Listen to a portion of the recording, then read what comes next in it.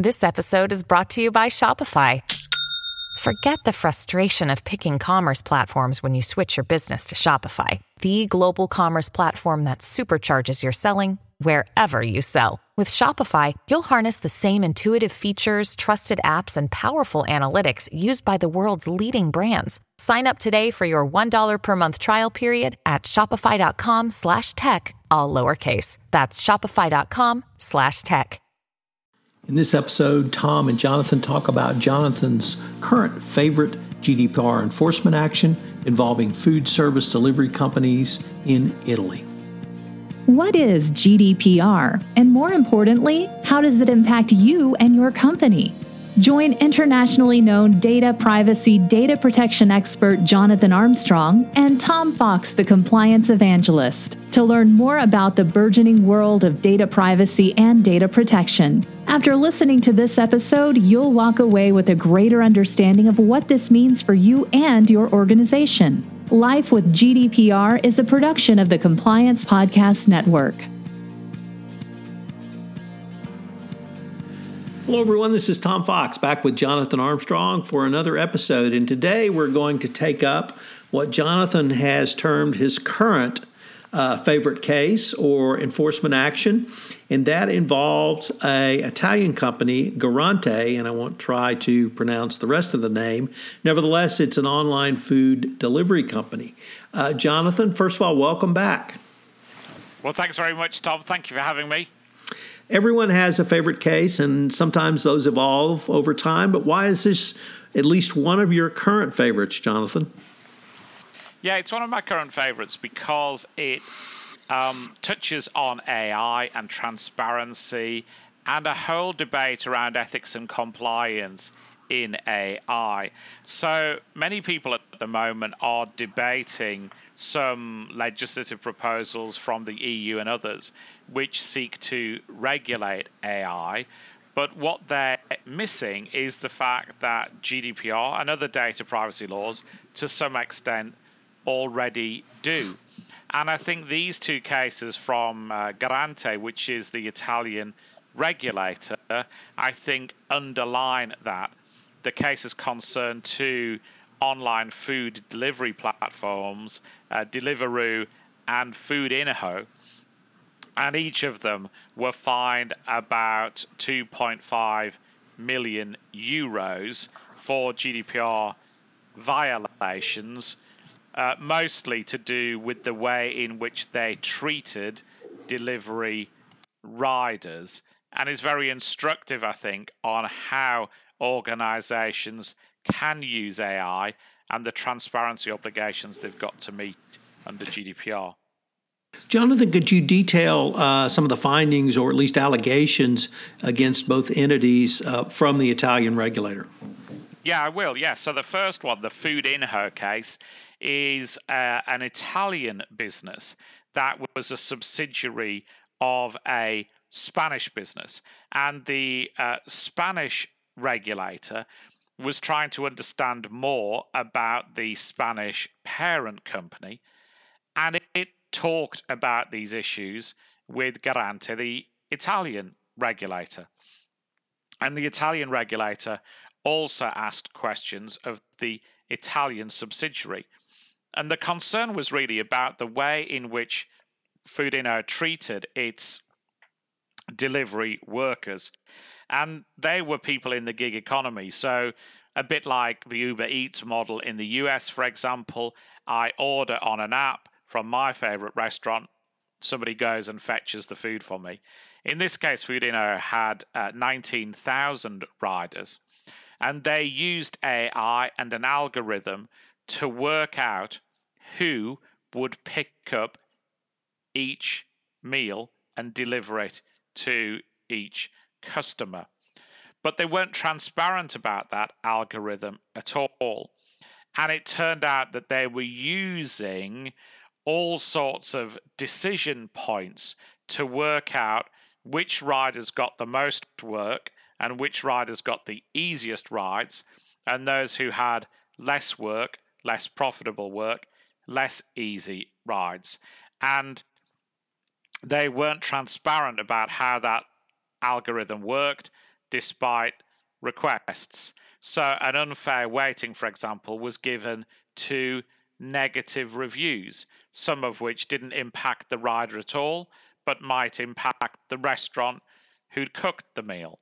There was a lack of safeguards that are needed under GDPR to give riders the right to intervene and complain and contest the score that they had been given. And there wasn't a data protection impact assessment. And we've talked about DPIAs in these podcasts before. So the Garante also found some other derelictions as well. So there wasn't a data protection officer in place. There was insufficient record keeping. And importantly, as well as fining this outfit, Garante also imposed corrective measures. And we've talked about this before when we talked about the Telecom Italia Mobile case a good while ago, that the Italian regulator, and many of the regulators have followed this practice now, do a fine plus. So we are going to fine you, plus you will take the following correcting measures. And in this case, a lot around the transparency of the algorithm, a lot about reducing the amount of geolocation data that they were holding, a lot about making sure that they could justify the different points of data that they were collecting for the algorithm. So, as I've said, geolocation data, communications between the rider and the customer, estimated and actual delivery time, feedback, device battery level, etc., which were all input into the formula. And the Deliveroo case at the beginning of August is pretty similar. A few less riders, 8,000 riders in this case, but touching almost on religious discrimination here. Their algorithm with Deliveroo marked down riders who were not available for work on Friday, Saturday, and Sunday evenings. And of course, they could be Sabbath days for some of the riders who were on the Deliveroo system. And if you refused to turn up on what might be your Sabbath, then you were less likely to get work from Deliveroo. And if you did get work, you might have work that was less profitable or journeys that weren't as good. And Garante again had concerns about Deliveroo's algorithm. They thought the collection of geolocation data was excessive. And they said that some data was kept for too long. And again, fine plus here. So Deliveroo were fined and they were given 60 days to correct their violations and 30 days to change their algorithms to make them more fair. So both cases concern food delivery, but they're of much wider application to anyone who's using AI, whether that's their own AI or whether they're using AI, for example, that they've bought in to sift recruitment applications or to allocate staff in warehouses, etc. Anyone using this type of technology needs to consider these cases and think twice. We'll be right back after a word from our sponsor. This episode is brought to you by Bumble. So, you want to find someone you're compatible with, specifically someone who's ready for a serious connection, totally open to having kids in the future, is a tall, rock-climbing Libra, and loves rom-coms with vegan pizzas on Tuesdays just as much as you do. Bumble knows that you know exactly what's right for you. So whatever it is you're looking for, Bumble's features can help you find it. Date now on Bumble.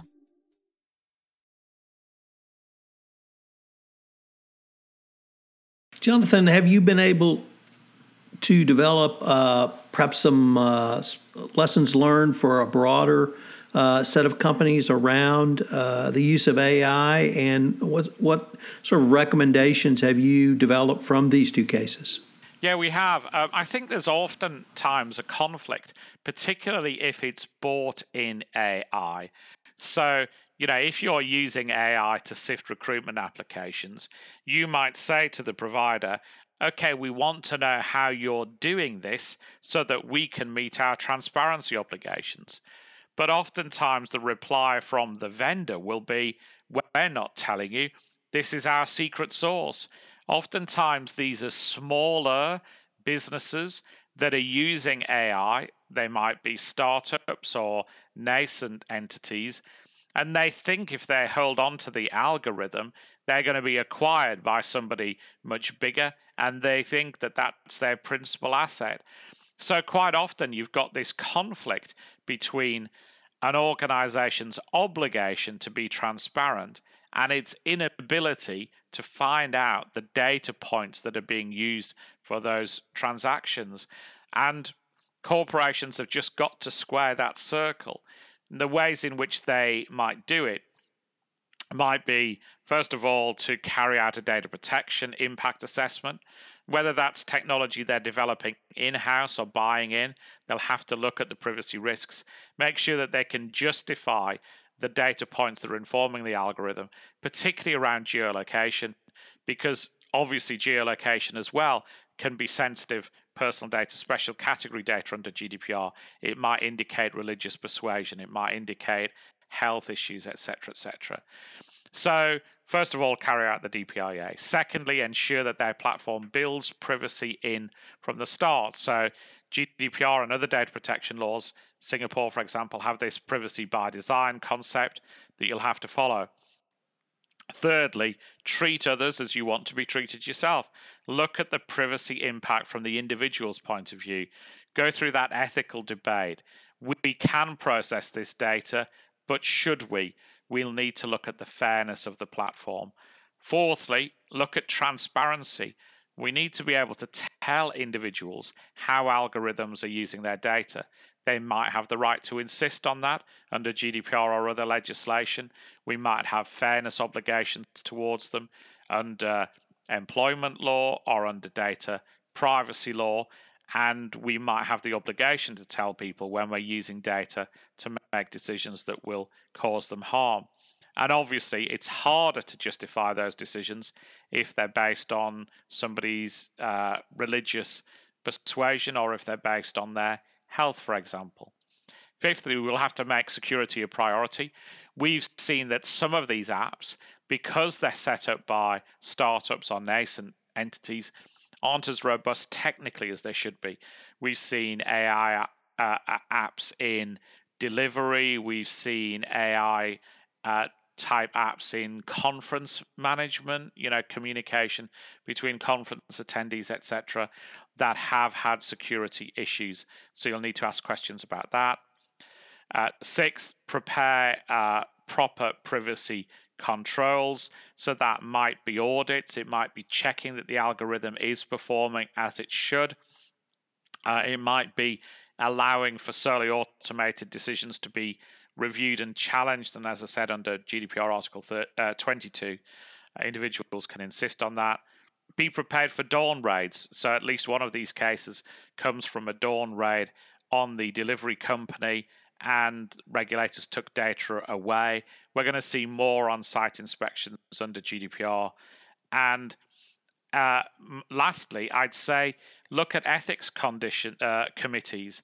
There is some good work being done by people like Corporate Digital Responsibility to look at sanity checks on some of these algorithms.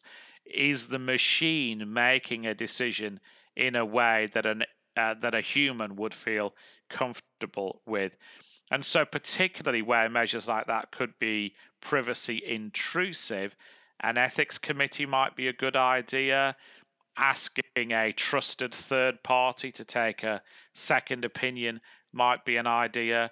Discussing it with other people who can challenge the team's view might be the way to go.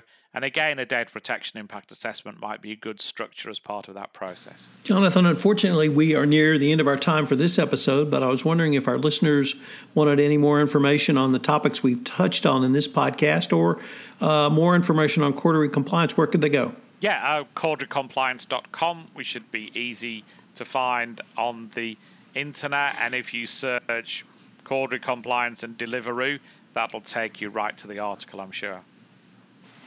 Jonathan, this case, I now understand why you find it so fascinating, because it has a much broader set of implications beyond, I think, data protection, and indeed to a wider audience, both in the compliance community and the business community. So I think we may be revisiting similar allegations down the road.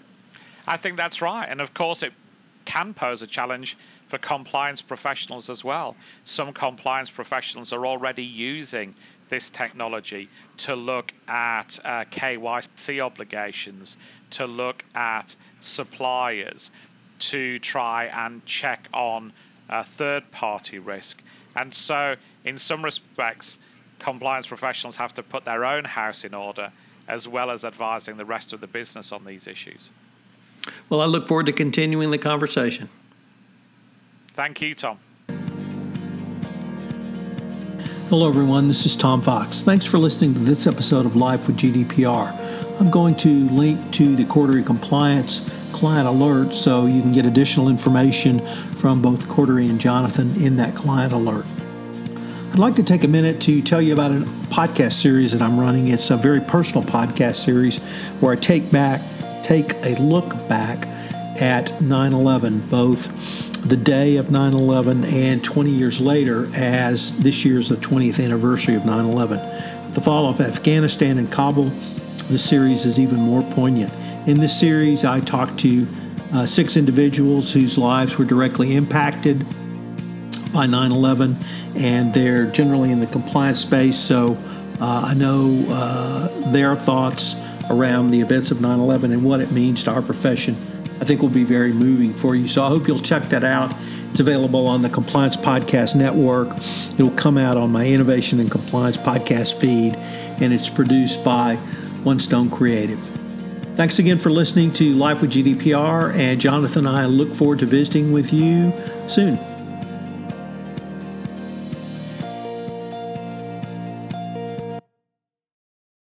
This podcast is a part of the C-Suite Radio Network.